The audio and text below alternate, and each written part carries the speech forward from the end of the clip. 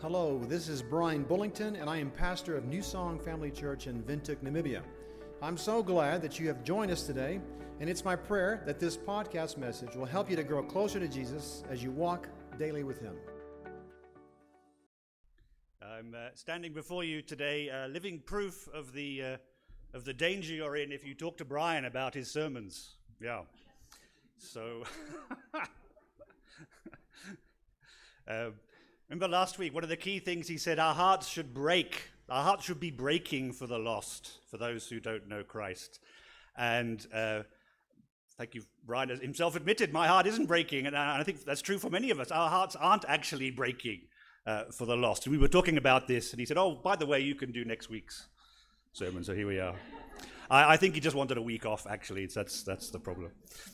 So the main title today is, What on Earth Are You Doing? What on earth are you doing? We say that to our kids all the time, but it's a good question for all of us to think about. What on earth are we doing? God has put us on this planet, and He's given us gifts and abilities, and we need to think to ourselves, well, what are we going to do with our time on earth? What are we going to achieve? What's our aim? What's our goal? What's worth pursuing? What's worth spending our time and energy and money on achieving? And there's a whole list of things that we might want to achieve in this world. We want to cure cancer. That would be a good one. Okay, good. Anybody out there curing cancer? You got my vote. Good for that. We might want to be an Olympian. Could you represent Namibia at the Olympics? Woof, that would be a good thing. A train driver. All children want to be train drivers. Okay. Well, all boy. Oh, you can't say boy children. What? All girl children want to be train drivers as well. Yes. Okay. What about fame and fortune? I don't know. Are they here today? Fortune and Patience? I just love that couple. What a great name. Patience always, she's found her fortune, and fortune always has patience, so that's brilliant. Fantastic. But all of these things that we could achieve, even curing cancer, are actually only temporary goals. They're only things that belong on this earth, and when this earth disappears, when Jesus comes back and rolls up this heaven and this earth away, all these things will disappear. I think there's something greater that all of us can aim at, and something that has an eternal impact and lasts forever. So we can have temporal, earthly goals, but as Christians, we want to have eternal goals. We can achieve something that has eternal significance and lasts forever, and that is to share the gospel with the lost and bring them to Christ, bring them to salvation, change their eternal destiny from hell to heaven. That's an eternal impact. That's something we can work on and achieve for eternity, and we'll come back to that thought later. There is actually an English Christian writer who is unsurpassed in his ability to give us an eternal perspective, and you'll be amazed to know that his name is C.S. Lewis. What a surprise! This quote comes from a sermon he preached in Oxford, 1942 or something. It's called The Weight of Glory. You can download it as a PDF from the internet. It's absolutely brilliant. I read it once a year or more often than that. It's a fantastic little sermon. But trying to give the people of Oxford and all the PDF readers around the world a vision of eternal significance, an eternal perspective. What are we doing?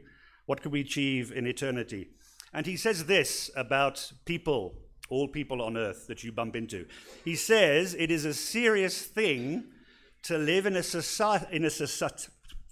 Not a society. It is be a very serious thing to live in a society. Unless it was a great big one. Anyway, I'll start again. It is a serious thing to live in a society of possible gods and goddesses. To remember that the dullest, most uninteresting person you can talk to may one day be a creature which, if you saw it now, you would be strongly tempted to worship. No. Or else a horror and a corruption such as you now meet, if at all, only in a nightmare. Everybody we meet. All day long, we are, in some degree, helping each other to one or other of these eternal destinations. It is in the light of these overwhelming possibilities, it is with the awe and consideration proper to them that we should conduct all of our dealings with one another. All friendships, all loves, all play, all politics. There are no ordinary people, says C.S. Lewis, who himself was far from ordinary. There are no ordinary people. You have never talked to a mere mortal. Think about that. You have never talked to a mere mortal. Nations, cultures, arts, civilizations, these are mortal, and their life to ours is as the life of a mosquito or a mayfly or a gnat. Yeah, we will outlast all the world's civilizations. We will live for longer than all of these things. But it is immortals whom we joke with, work with, marry, ignore and exploit. Immortal horrors or everlasting splendors. What a great way to be thinking about people here and now. Thinking about our eternal destiny and helping people change their eternal destiny. So my goal on the talk this morning is to make sure that New Song Family Church is not an inward-looking church only. I need 6 volunteers. The first 6 people to the front, please. Woo. Come on, first 6. Wow, what a rush. Fantastic. Great. 1. We need 6. 2, thank you.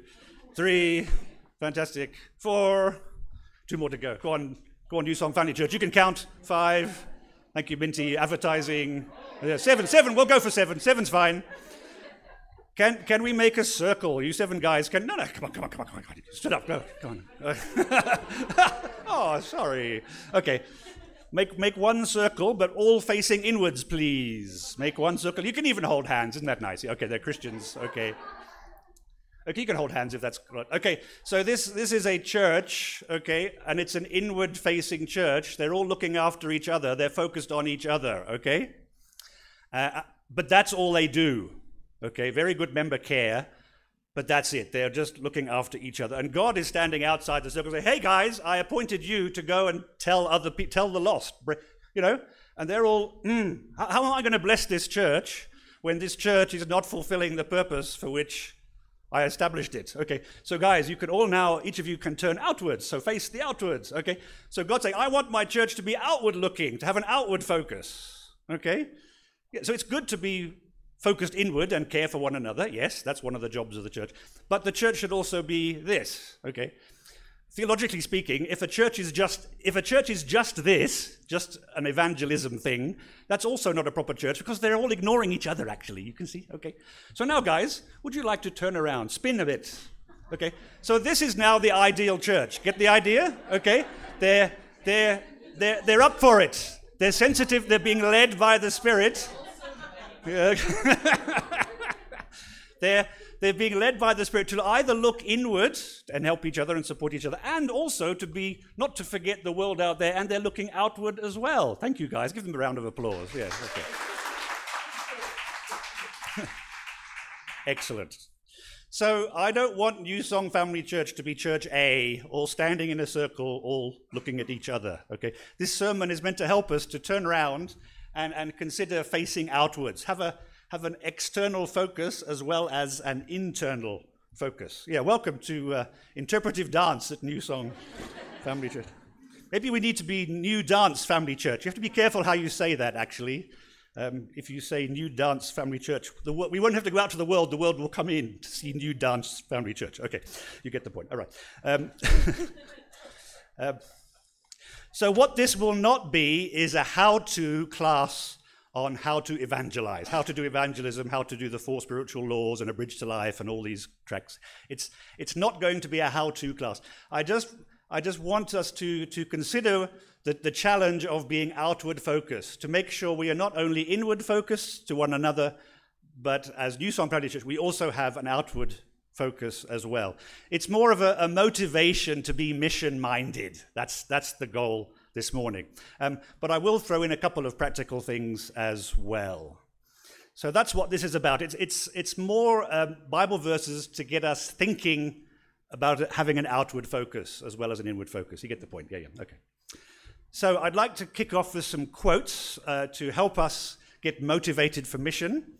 And the first one is something that a Rundu missionary in my mission said to me several years ago, so it's not Brian, okay. This Rundu missionary said to me several years ago, "You spend too much time with your non-Christian friends." Okay, thank you very much. That's a negative mission-focused quote, okay? So we had all come from the UK to Namibia as missionaries to reach the lost in Rundu. and this missionary was accusing me of spending too much time with my non-Christian friends. So I thought, that's exactly why I came. I came to Rundu for my non-Christian friends. Anyway, so that's a kind of negative quote. Okay, don't do that. Okay, spend time with your non-Christian friends. There are some churches they're facing inward.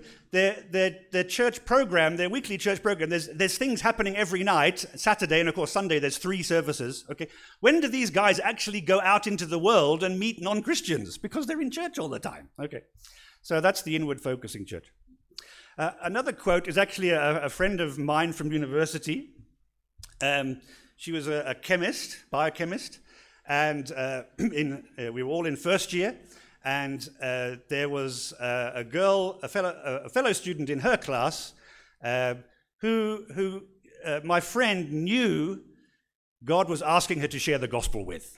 Please share the gospel with that girl. She needs to hear. Okay. And my friend said, "Yeah, okay. I don't really know her. I get to know her first. You can't just go up and bash someone with the Bible. That's very rude.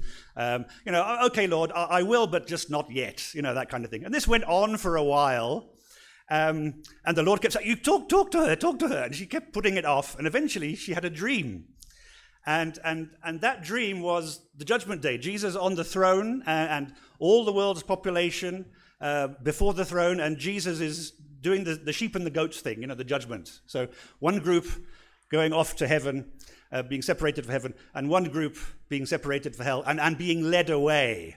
And my friend said, the Christians were standing there, we were watching the lost being led away to hell. And as my friend looked, the friend of hers in the class, who God was asking her to talk to, just before she was about to be led through the portal downwards, she turned round, looked at my friend in the eye and said, "You never told me." Wow. "You never told me." And Ruth said they were in the same hall together. They went down to breakfast together. She sat down, she saw her at breakfast. She sat down next to her at the breakfast and shared the gospel with her over breakfast, and she became a Christian over breakfast, just like that. But that's the urgency. We don't want people looking at us as they get led away to hell and say, "You never told me." This is the time. This is the day of salvation. We have this opportunity. You see, in heaven, we can be inward focused. Yeah?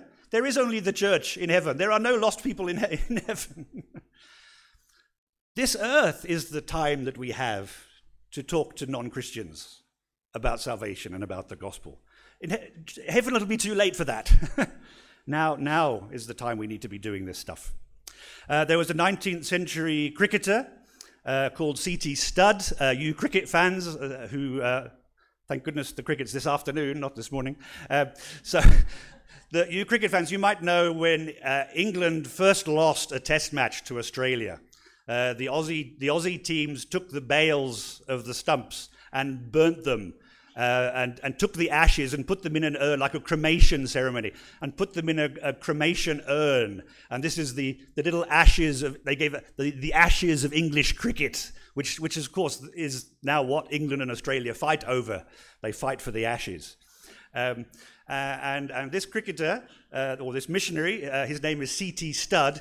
He was actually one of the final 2 batsmen who lost the game. He didn't lose the game. The other guy lost the game, the Ashes.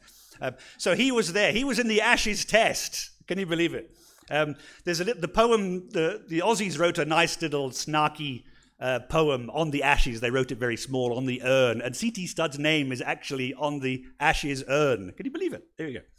So he's famous for something. So C.T. Studd achieved something worldly. He lost to the Australians at cricket, okay? That's very English, okay? How to be an English hero? Number 1, to try. Number 2, to fail. And number 3, most important, to die trying. Okay, that's the 3. So he didn't die, but he almost 2 out of 3 is not bad. Okay. So he was nearly a proper English hero, but God spared him. He lived and he became a missionary. And this is his little poem that you can still find on the internet. This is his little poem that governed his life as a Christian. He said, "Some may want to live within the sound of church or chapel bell. I want to run a rescue shop within a yard of hell." Just brilliant, absolutely brilliant. "Some may want to live within the sound of church or chapel bell. I want to run a rescue shop within a yard of hell." You see, to be too internally focused, a church turning inwards, is going to miss all that. We might have an objection. Last week was Brian the missionary telling us about reaching out to the lost. This week it's Gunning the missionary telling us to reach out to the lost. Oh yeah, missionaries, come on. This is what missionaries do. It's our day job. Our day job is to do mission and tell other people to do it as well. That's what we do. That's why we're here. That's why Brian chose me to do this morning talk. Yes? No. Okay. We are all missionaries. We are all called to mission. Matthew 28, 16 to 20. Can anybody remember before we got onto mission last week, what was the first topic that Brian brought up from that Hebrews? Mission was second. What was the first one? Brian, can you remember? I'm sure Brian remembers. What was his first topic, the first thing, the first challenge? Nobody remembers. Brian, you're going to do something about this guy. Can you remember the first thing he was saying? Our doubts and faith, our faith problems and our doubts. Do we have doubts, and how do we overcome our doubts? Remember that? Have you seen this? Did you know what came before the Great Commission? This is fascinating. Then the 11 disciples went to Galilee, to the mountain where Jesus had told them to go. When they saw him, they worshipped him, but some doubted. Can you imagine? These are the 11. Okay, some doubted. Then Jesus came to them and said, "All authority in heaven and on earth has been given to me. Therefore go and make disciples of all nations, baptizing them in the name of the Father and of the Son and of the Holy Spirit, and teaching them to obey everything I have commanded you. And surely I am with you always to the very end of the age." We know the Great Commission words. We can recite those. But did you see how they began? They worshipped him, but some doubted. It's exactly what Brian was talking about last week. He moved from doubt and struggling with faith, and Lord, I believe, help my unbelief, and we moved over to mission. Okay, and here it is again. Now, it's fascinating to me. Maybe as we struggle with faith and doubts, and we ask Lord to increase our faith, and all this stuff. Maybe mission and outreach is part of the solution. Yeah, you see, here it is. Okay. Some doubted, and then he sent them out on mission. Maybe if we are so focused on our own spiritual health and wealth, and we forget the outside people, we had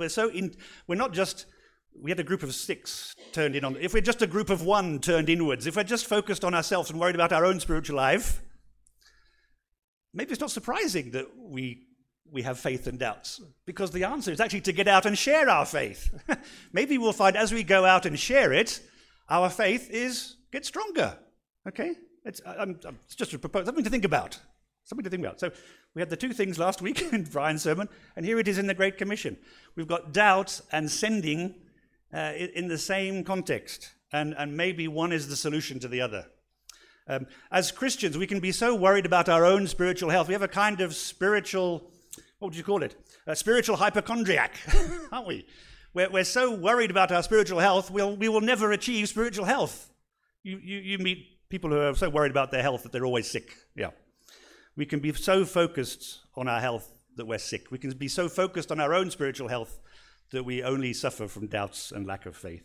Maybe the answer is to turn outward and share the faith that we have. I find that fascinating. So there are, at the moment of the Great Commission, there are doubts. There are disciples struggling with doubt. Oh, the greatest doubter? Who's of the 11 disciples who were there? Who was the one who had the most doubt? Thomas, doubting Thomas. We even call him Doubting Thomas.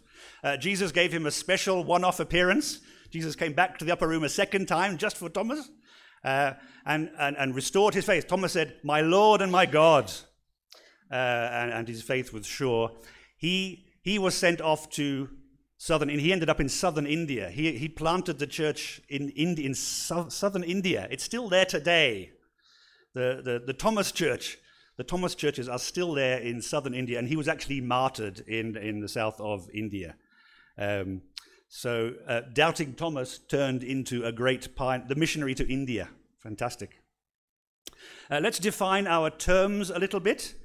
We've talked about mission and missionaries. In Acts chapter 1 verse, we're going to be a lot of verses this morning, but they're all famous verses. They're all verses that you know, so I haven't put them on the screen or anything. Acts chapter 1 verse 8, Jesus says, "Wait in Jerusalem, and you will receive power, and you will be my witnesses. Jerusalem, Judea, and the ends of the earth." We are not all missionaries like Brian and me. We are not all people like that, but we are all witnesses. Get the idea? Okay? We are not all missionaries, but we are all witnesses. So defining terms. So we need a quick definition of terms. I would say, Brian, you can argue with this. A missionary is someone who gets their living from sharing the gospel or teaching the gospel. It's a profession or a career or a job. Does that make sense? We can call a missionary is a witness who just happens to get his living from witnessing. That's a missionary. Okay, we raise our support. We buy bread with the money that other Christians give us to do the work that we do. So a missionary is someone who gets their daily bread from their work. When I was in Zimbabwe with another young English guy, we were teaching there in the Eastern Highlands, and he didn't like the word missionary. It had negative overtones in Southern Africa. So often the missionaries went hand in hand with the colonial project. Bishop Tutu's statement. When the missionaries came, we had the land and they had the Bible. The missionaries said, "Let us pray." We closed our eyes, and then we had the Bible and they had the land. Yeah, okay, it's true. Okay, but the missionaries got caught up in the colonial project, and my colleague didn't like the word missionary. He said we should change the name. We shouldn't use the word missionary anymore. It's okay to be a missionary. It's okay to be supported and be a professional witness and a professional sharer of the gospel. Make it your career. That's all right. But let's change the name, especially here in Southern Africa. And he said, you know what? We need to be called something else. We need to be Christian overseas workers. We need to be cows. I said, that's fine, because you'll find us out in the fields. So that's fine. That works really well. It hasn't taken off, actually. We're still missionaries. Second term to look at, to define, we are not all evangelists, but we are all witnesses. Jesus didn't say, the Spirit will come on you, you will receive power to be my missionaries or to be my evangelists, to be my witnesses. Okay? So we are not all missionaries, but we are all witnesses. We are not all evangelists, but we are all witnesses. You can't say to God, I'm not a missionary or evangelist, therefore I'm not going to do any of this sharing the gospel stuff. I'm not going to talk to any. You see? No, we're all of us witnesses. Some witnesses are missionaries as well, some witnesses are evangelists as well, but we are all witnesses. The Great Commission, which has disappeared, the Great Commission is for all of us, not just for missionaries and an evangelist. What's an evangelist then? If you look at Ephesians chapter 4, verse 11, there's the fivefold ministry of the church, the Spirit giving gifts to the church so the church might be built up. And evangelists are one of the 5 ministries that are mentioned. So it seems to be a particular gifting of the Holy Spirit that there are evangelists. And my working hypothesis is that an evangelist is someone who has great facility in presenting the gospel. Okay, thank you. So that's for all of us. It's not just for missionaries and evangelists. It's for witnesses. It's for all of us. The Great Commission is for all of us.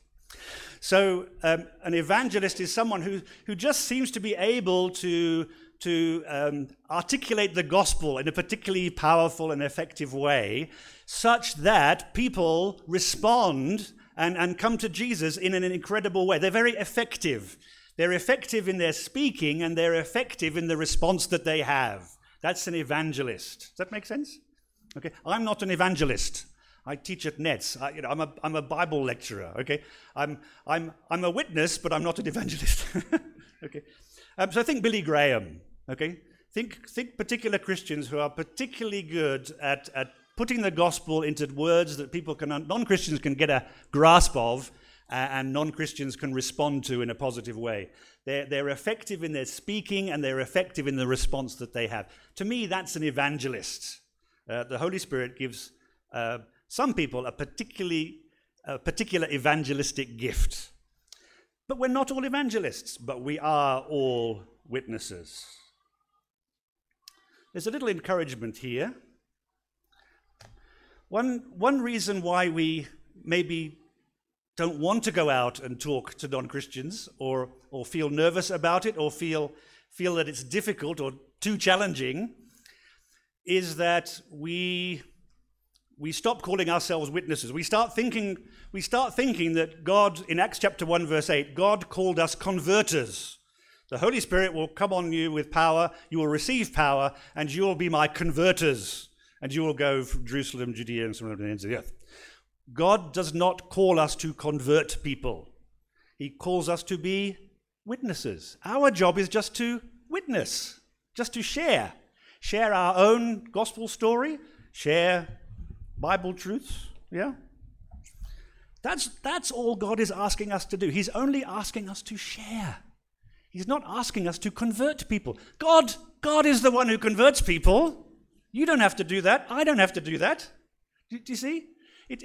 To me, that takes some of the pressure off what God is asking us to do. He's not asking us to go out there and convert the world. He's asking us to go out there and share the gospel with the world and leave the converting up to him and the Spirit. The Holy Spirit will take that message. He will do the converting. Okay? Our job is just to be a witness to the truth, just to share it. Share the truth and leave the results with God. Does that take some of the pressure off? It's crucial. We've got Acts chapter 1 verse 8. You will be my witnesses, not you will be my converters or inverters or whatever. No, we're not to convert people. We're just to be witnesses to them, to share with them. It somehow takes the pressure off.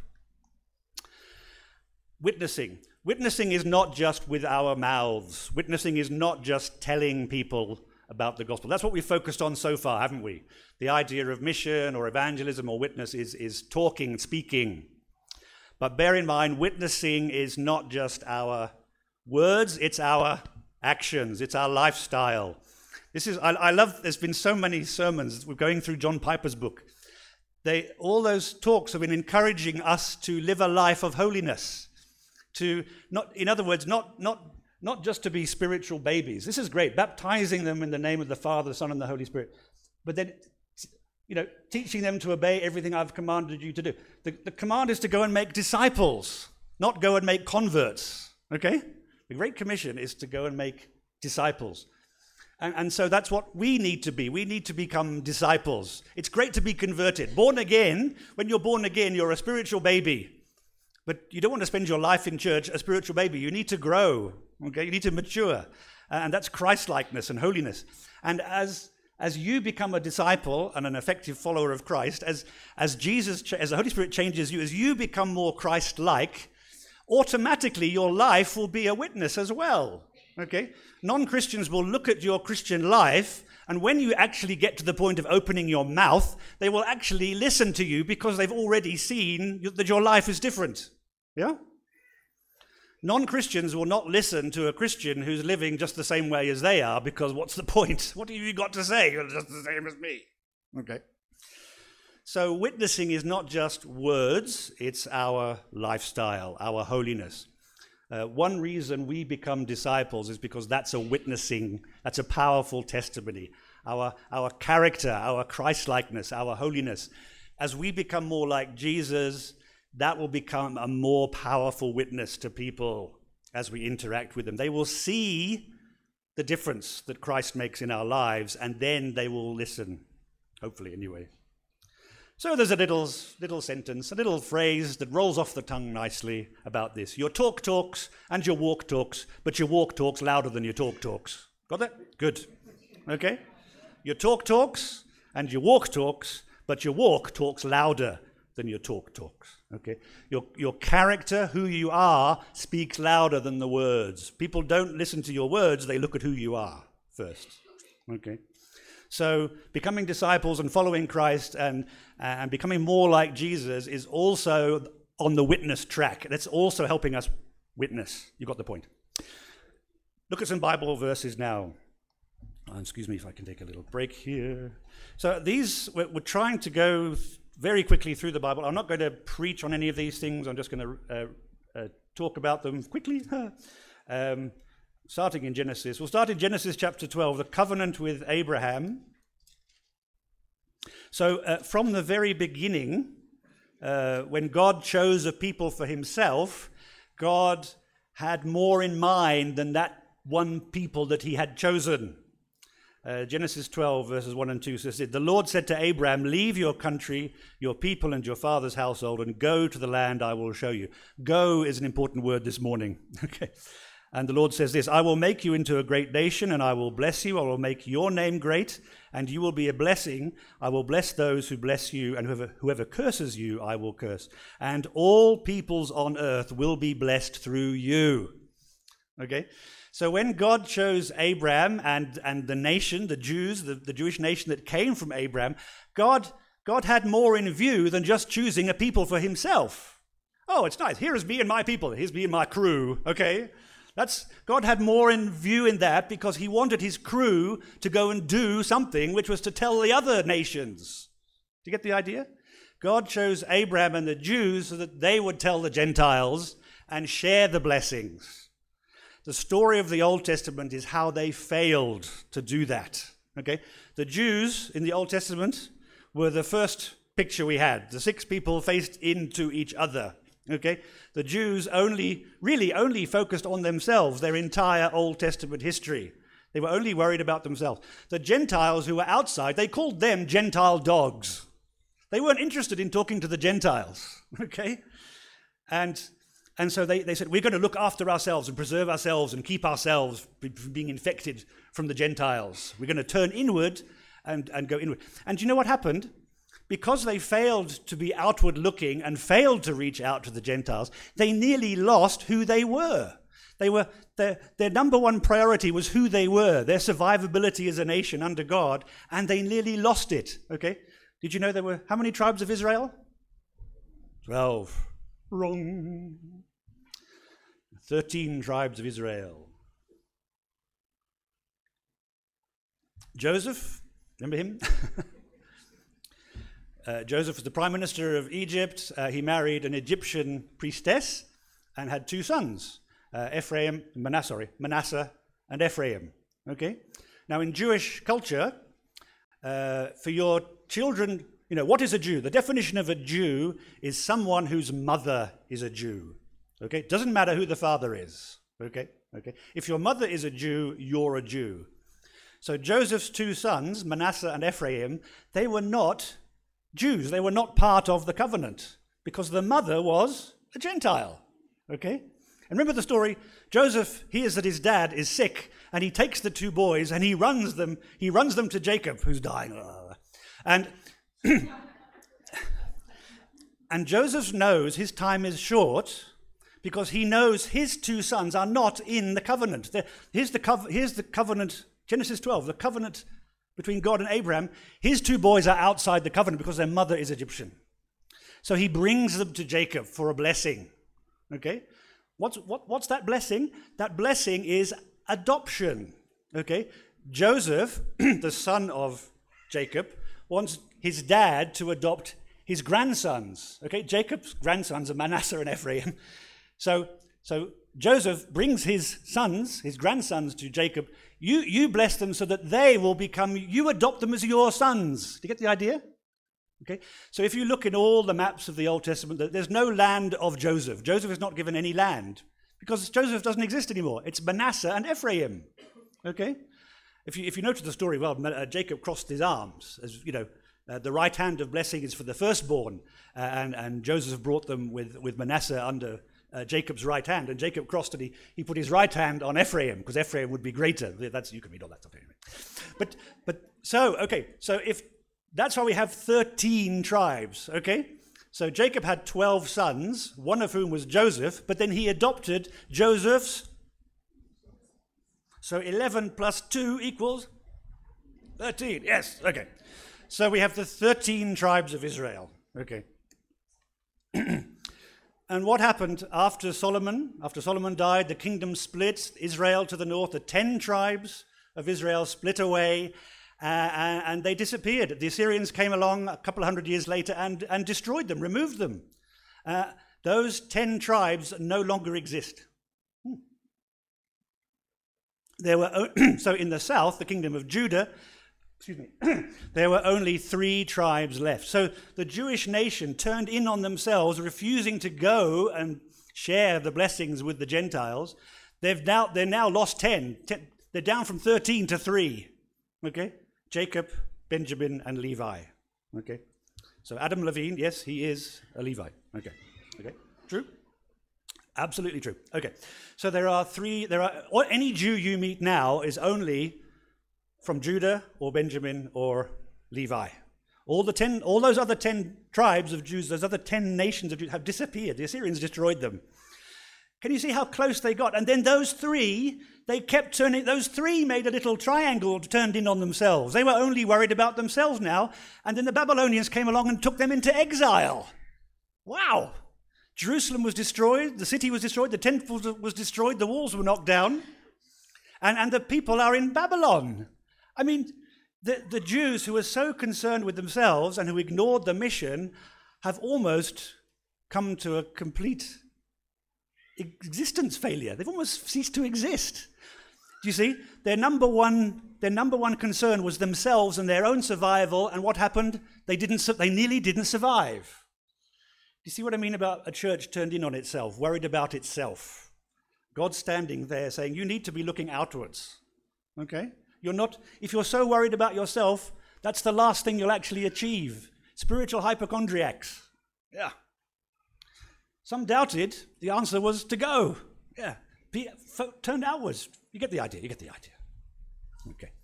So that's Genesis 12. Very quick. This was confirmed in the prophecy of Isaiah. Isaiah 49, verse 6 says this. Excuse me, we will get there. So God has had a Gentile focus, even though he chose the Jews as his own people. He chose the Jews to be his missionaries to the rest of the world, and they failed. This is what God says about this. Isaiah 49, verse 6. God says, it is too small a thing for you to be my servant, to restore the tribes of Jacob and bring back those of Israel I've kept. I will also make you a light for the Gentiles, that you may bring my salvation to the ends of the earth. You see? In God's eyes, it's too small a thing for the Jews to save themselves and to be internal. Okay? God has more in view. He's chosen his people to be outward focused, to reach out, to be a light to the Gentiles. The book of Jonah, scratch your head, was it a big fish? Was it a whale? Doesn't matter, it's a red herring. The book of Jonah is there to illustrate this failure. Okay? Jonah, chosen by God, one of the Jews, to go to a Gentile nation, the Assyrians, to preach the gospel. And Jonah said, no thanks, instead of going east, I'm going west. And he went to Tarshish in a boat. Now, we often think, okay, Jonah is an example of failure to obey the Lord, okay? The thing is, Jonah was already a successful prophet. He had a track record as a successful prophet of God. 2 Kings 14, verse 25 says this. 2 Kings 14, verse 25. If I can find it, sorry.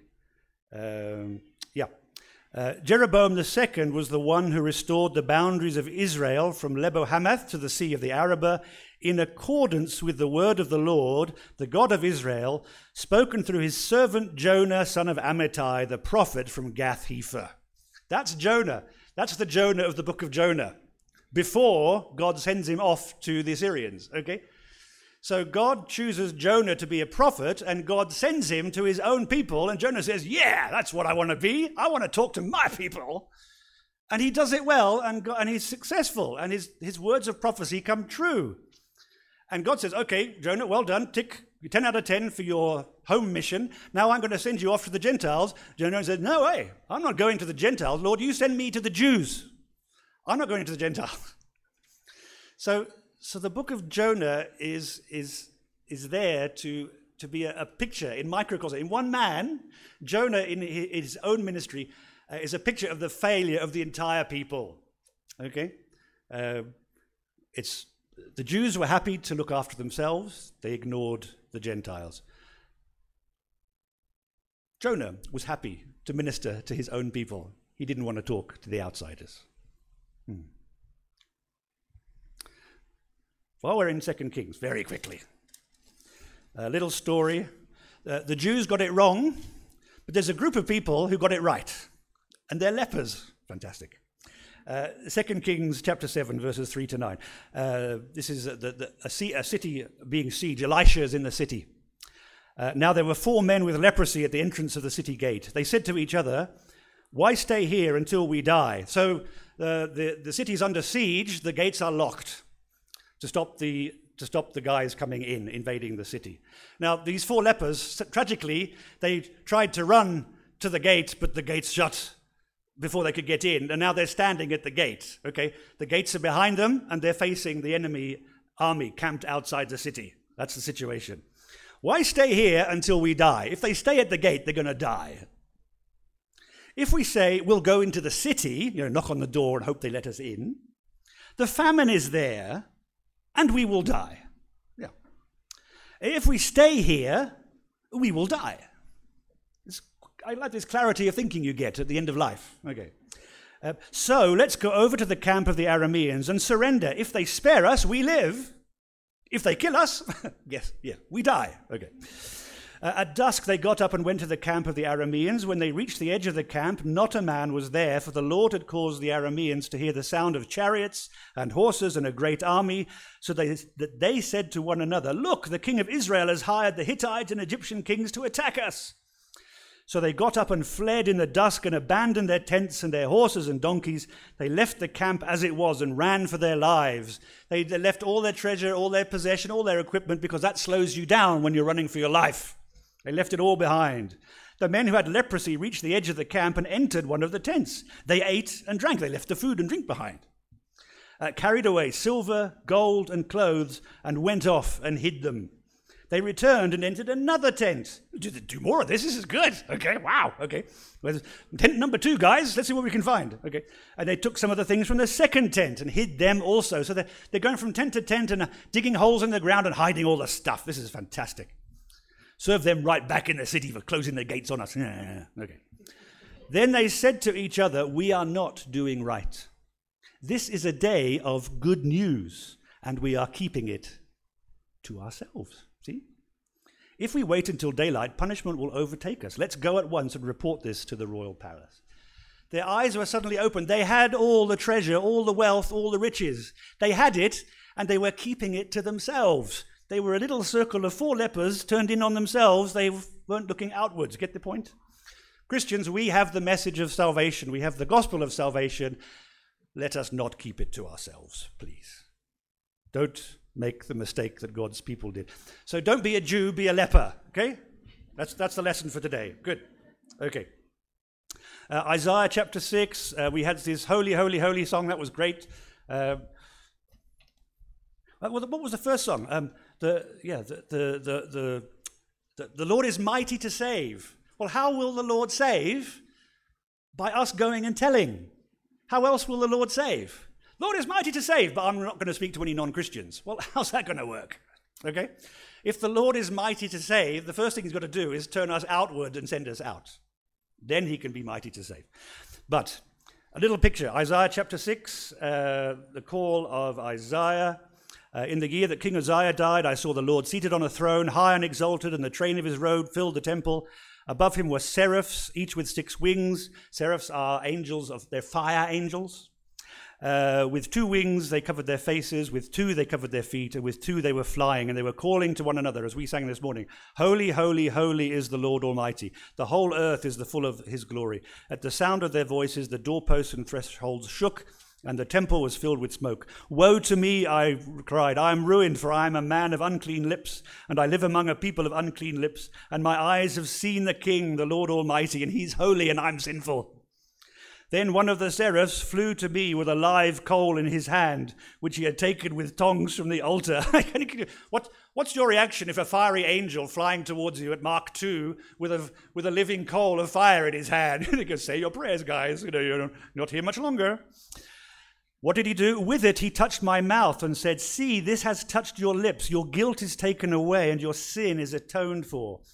So God has saved Isaiah. Isaiah sees the holiness of God, and all he can see is his own sinfulness, but God takes it away. God takes the sinfulness away, and in a sense establishes Isaiah as a mouthpiece for him. Then I heard the voice of the Lord saying, whom shall I send, and who will go for us? And I said, here I am. Send me. Actually, that was going to be the subtitle for the talk. Here I am. Send him. How God needs people to speak for him. How will he be mighty to save if we're not willing to go and be sent and tell? Yeah, here am I. Here are we, Lord. Send us. Yes. Matthew 5, the Sermon on the Mount, little stories, well-known stories. This is at Matthew 5, verse 13. Jesus says, you are the salt of the earth, but if the salt loses its saltiness, how could it be made salty again? It is no longer good for anything except to be thrown out and trampled by men. Can you see the Jews in the Old Testament? They lost their saltiness, and God threw them away. 10 tribes disappeared, and the 3 that were left were sent into exile and nearly didn't survive. They lost their saltiness, and God said, almost threw them away. Did you know the church can repeat the mistake of the Old Testament Jews? We can be like the first circle. We can be so focused in on ourselves, we forget to reach out. We forget to turn outwards. The church risks repeating the mistakes of the Old Testament Jews and being thrown out and discarded. And God says, well, if you're not going to go, I'll find someone else. Thank you very much. Yes? The salt can lose its saltiness. How does the salt lose its saltiness? Okay, well, that's not very salty. The salt is on the inside. How does the salt lose? The salt loses its saltiness if it stays in here. Yeah? That's not salty. The idea of salt is you sprinkle it on the food and it flavors the food. The salt, this is the church. If the salt all stays in here, the salt has lost its saltiness. It'll be thrown out. Okay? So this is the internally focused church. All the salt's on the inside, it's not being shaken out. Did you know Christians are like manure? Did you know that? Christians are like manure, yes. If you put them in a big heap, if they stay in a big heap all at the same time for too long, they start to smell. Okay? You know that? But you don't keep manure in a heap. That's not the point of manure. The point is to take the manure off the heap and spread it out thinly on the land, then it helps fertilize the land and produces a crop and a harvest. Yeah? We're not meant to be heaped up, all turned in on ourselves all the time. Okay? The salt is not meant to be kept in here all the time. It's meant to be shaken out in the world. That's how it can lose its saltiness. You are the light of the world, says Jesus, verse 14. A city on a hill cannot be hidden, be like Vintuk. Neither do people light a lamp and put it under a bowl. Instead, they put it on its stand, and it gives light to everyone in the house. In the same way, let your light shine before men, that they may see your good deeds, disciples, and praise your Father in heaven. How many of you go into a dark room, put the light on, and then put a bucket on the light? Sorry. Don't bother putting the light on then. Okay. It's Jesus is being silly funny with his statement. Nobody does that. Put the light. God has lit a light in us, a flame in us, and we need to shine. We don't squash it, put a bucket on it and refuse to go out. We've got a light to shine out there. God switched it on, we need to shine. Have you seen that? Have you seen that wonderful picture of the guy with a brand new solar panel on his roof? Yeah? And he's put a shade on the top of the solar panel. Have you seen that? Nobody puts a solar panel on their roof and then puts a nice shade over the solar panel. Yeah, nobody puts the light on, then puts a bucket over the light. Luke chapter 15, the parable of the lost sheep. Have you noticed that the shepherd leaves the 99? Yeah? The shepherd leaves the 99 to go and find the one lost sheep. The church is the 99, and the shepherd leaves that. So church is fine. Let the church look after itself. I'm going out after the one lost sheep. That's what we need to do. Jesus, we had another song here. Jesus said, the harvest is ripe, but the workers are few. And that's a sad fact. John 15, the parable of the vine. Jesus talks about what he wants us to do, why he has chosen us. John 15, 16, you did not choose me, says Jesus, but I chose you and appointed you all, to go and bear fruit that will last. Then the Father will give you whatever you ask in my name. Okay? So we are chosen and appointed for a task, and that task is to go and bear fruit that will last. Back to the C.S. Lewis quote, okay? Turning someone from hell to heaven is eternal fruit. That's fruit that will last. That's the fruit that Jesus has appointed us to produce. That we should go out and produce an eternal harvest. Not a harvest of this world, but a harvest for eternity. Paul in Romans chapter 10 says, how shall they hear? How shall they call on the name of the Lord? And basically he follows it through and says, they need to be sent. God needs to send people. People need to go so that people will hear and be saved. We're coming to a conclusion. Ezekiel. Let's look at Ezekiel's example. Ezekiel chapter 2, and we're going to look at the first 2 verses. This is a little study here on Ezekiel's call. Just to see that what God did for Ezekiel, he also does for us. So here you go, Ezekiel chapter 2, verses 1 and 2. God said, and this is Ezekiel writing, God said to me, Son of man, stand up on your feet, and I will speak to you. As he spoke, the Spirit came into me and raised me to my feet, and I heard him speaking to me.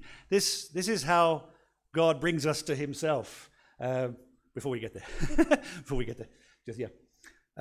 He, in a sense, God asks us to stand up. When we hear the gospel, God says, stand up, and we hear God's word speak to us, and the Spirit comes into us. That's being born again or born from above. It's the same in the Greek word, same Greek word. This is being converted. So this is at the beginning of our Christian life. For Ezekiel, in the Old Testament, the Holy Spirit wasn't given to everybody. It was given just to a few people for special occasions. And so on this occasion, the Spirit coming into Ezekiel is to commission him as God's prophet. Okay, so that's the first thing. Then the second slide, please. God moves on. Ephesians 3, 1-3. Next thing, and he said to me, Son of man, eat what is before you. Eat this scroll, then go and speak to the house of Israel. So I opened my mouth, and he gave me the scroll to eat. Then he said to me, Son of man, eat this scroll I'm giving you, and fill your stomach with it. So I ate it, and it tasted as sweet as honey in my mouth. So God did not only give Ezekiel the Holy Spirit so that he would have the power to be God's prophet. He didn't leave him there. He actually gave him the words that he should speak, the words that he should minister. And it was sweet as honey in his mouth. So Ezekiel is empowered, and he's provided with the words to say, the message. Okay, it's not his own message. God gives him the message himself. Next slide, please. Jump to verse 12. Then the Spirit lifted me up, and I heard behind me a loud rumbling sound. May the glory of the Lord be praised in his dwelling place. The sound of the wings of the living creatures brushing against each other, and the sound of the wheels beside them, a loud rumbling sound. This sounds like a missionary flying off to Namibia from America or UK. Okay. Then the Spirit then lifted me up and took me away, and I went in bitterness and in the anger of my spirit with the strong hand of the Lord upon me. Have we got it? Yep. I came to the exiles who lived at Tel Aviv near the Kibar River, the exiles in Babylon. And there, where they were living, I sat among them for 7 days, overwhelmed. God not only calls and empowers Ezekiel to do the work, he not only gives him the words to say that he's to speak to others, he then transports him to the mission field. Wouldn't it be great if we didn't have to spend money on getting to the mission field? You know, you're just sitting here and the Spirit just puts you in Windhoek and you save so much money. It'd be fantastic. Okay, but God does the third thing. God then places Ezekiel in the place where he wants him to minister and amongst the people to whom he sends with that message. Get the idea? It's pretty obvious, isn't it? Okay. Now, the thing is, whatever God has done for Ezekiel in these 3 slides, he has done for us. He has saved us and put his Spirit in us to empower us for mission and evangelism. He's given us the words that we say, okay? And he is able to move us to the right place to go. He says, go. And we need to cooperate with God and go, okay? Move to the people. See, the going doesn't have to be physical. Okay, now Brian and Dana came from America to Namibia. We came from the UK to Namibia. We actually had to go. We had to leave somewhere and go to Namibia. But all of us need to go in the sense of turning inwards, we need to turn outwards. We need to go. We need to stop talking to Christians and start talking to non-Christians. That's going. Do you get the idea? That's going. We might not leave Windhoek, but we still need to go. Because we need to change the community of the people we're talking to, who we're interacting with. We need to go to the lost. Finally, and I will try, don't worry about these next words, I will explain them, 16 to 19. Thank you. At the end of the 7 days, the word of the Lord came to me. Son of man, I have made you a watchman for the house of Israel. So hear the word I speak and give them warning from me. When I say to a wicked man, you will surely die, and you do not warn him or speak out to dissuade him from his evil ways in order to save his life, that wicked man will die for his sin, and I will hold you accountable for his blood. But if you do warn the wicked man and he does not turn from his wickedness or from his evil ways, he will die for his sin, but you will have saved yourself. Now, rejoice, people, that this does not apply to us today, okay?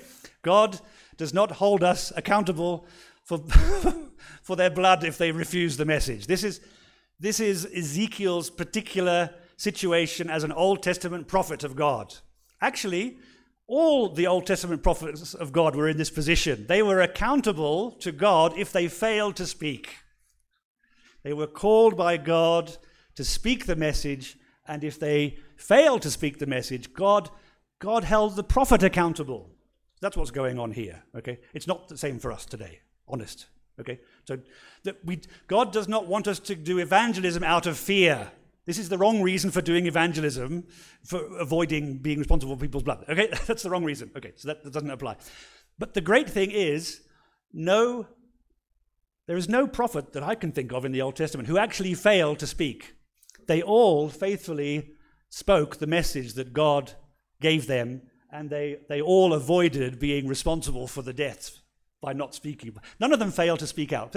But even Jonah spoke out. Grumpy, repent or the city will be destroyed in 3 days. Well, that's his message. At least he spoke, fairly grumpily, but he spoke. There is no prophet who failed to speak when God told them to speak. So this actually didn't happen in the Old Testament. And it doesn't happen in the New Testament. Thank goodness. Okay, God no longer holds us responsible for other people's unwillingness to convert. Okay, it's quite clear in the New Testament. Each of us are responsible to God for our own sins. They're not to be passed on to others. But what it does do, it shows us the responsibility that we do have to share the gospel. Yeah, it shows how much God wants us to do it. God has given us his Spirit. God has given us the words to say. It is God who moves us to the people he wants us to speak. Therefore, the final link in the chain is just that we would open our mouths, for goodness sake, and tell people. Yeah? That's all we have to do. God has done everything else. He's left us the easy bit. Talking to non-Christians? Oh, no, anyway, but you get the idea? All those 3 first steps were the difficult steps. Being empowered by the Spirit, having God's words, being moved to the right place, being placed in the right place. All we have to do is open our mouths and share what God has given us to share. Finally, thank you for sticking with me this far. Finally, we're going to look at 2 Corinthians chapter 5, because I don't want to leave it in the Old Testament. I want to bring this into the New Testament, bring Ezekiel into the New Testament. This is how Paul summarized what God is doing when he is trying to stop the church being an inward-focused organization only, when God is trying to get the church to turn outwards as well. This is what God is doing. 2 Corinthians 5:14 to 21. Paul says this, "For Christ's love does what? Compels us." When we experience and know the love of Christ, it drives us outwards. We almost have no option of going out. We're compelled to go out. We can't sit at home. Were you watching the Springbok games? 1 point. I couldn't sit down and watch I had to stand up. The pressure of the Springboks compelled me to stand up. I couldn't sit down and relax and watch the game as I do. I had to stand up and walk around. Yeah, you're moved. Christ's love compels us, moves us, gets us to go. Why? Because we are convinced that one died for all, and therefore all died. And he died for all, that those who live should no longer live for themselves, turned in on themselves, but for him who died for them and was raised again. We're all called into mission.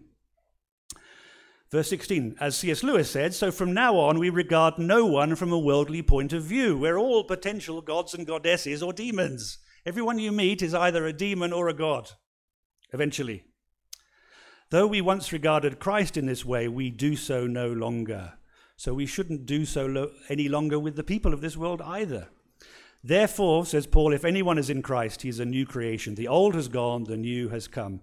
All this is from God, who reconciled us to himself through Christ," but notice, and gave us, all of us, the ministry of reconciliation. Okay? God has done, in New Song Family Church, God has done both of these things. Okay? He has reconciled us, all of us, to himself through Christ, and he has given us the ministry of reconciliation. Our job is to go and tell now. Okay? The ministry of reconciliation, that God was reconciling the world to himself in Christ, not counting men's sins against them. And he has committed to them, to us, okay? He has committed to us the message of reconciliation. We are therefore Christ's ambassadors, as though God were making his appeal through us. This is how God is mighty to save. He makes his appeal through us. We implore you, says Paul, on Christ's behalf, be reconciled to God. God made him who had no sin to be sin for us, so that in him we might become the righteousness of God. We are therefore, verse 20, we are therefore Christ's ambassadors, as though God were making his appeal through us. God wants to make his appeal to Windhoek through us. Are we up for it? Are we going to cooperate? Are we going to do it? Let's pray. Lord, you have done an amazing reconciliating work. And Lord, your message, your reconciliating work has reached each one of us. We have responded and received the Spirit of power to enable us to be witnesses. You have given us the words that we need to say, the message of reconciliation. Lord, you have put us in our places to reach out to those who do not know you. And Lord, it's almost as if you are making your appeal to the world through us. Lord, help us play our part. We ask it in Jesus' name. Amen. This is Rico Veka, and I am also a pastor at New Song Family Church. I want to thank you for listening to this message today, and it is my hope that you will join us again for another New Song Family Church podcast.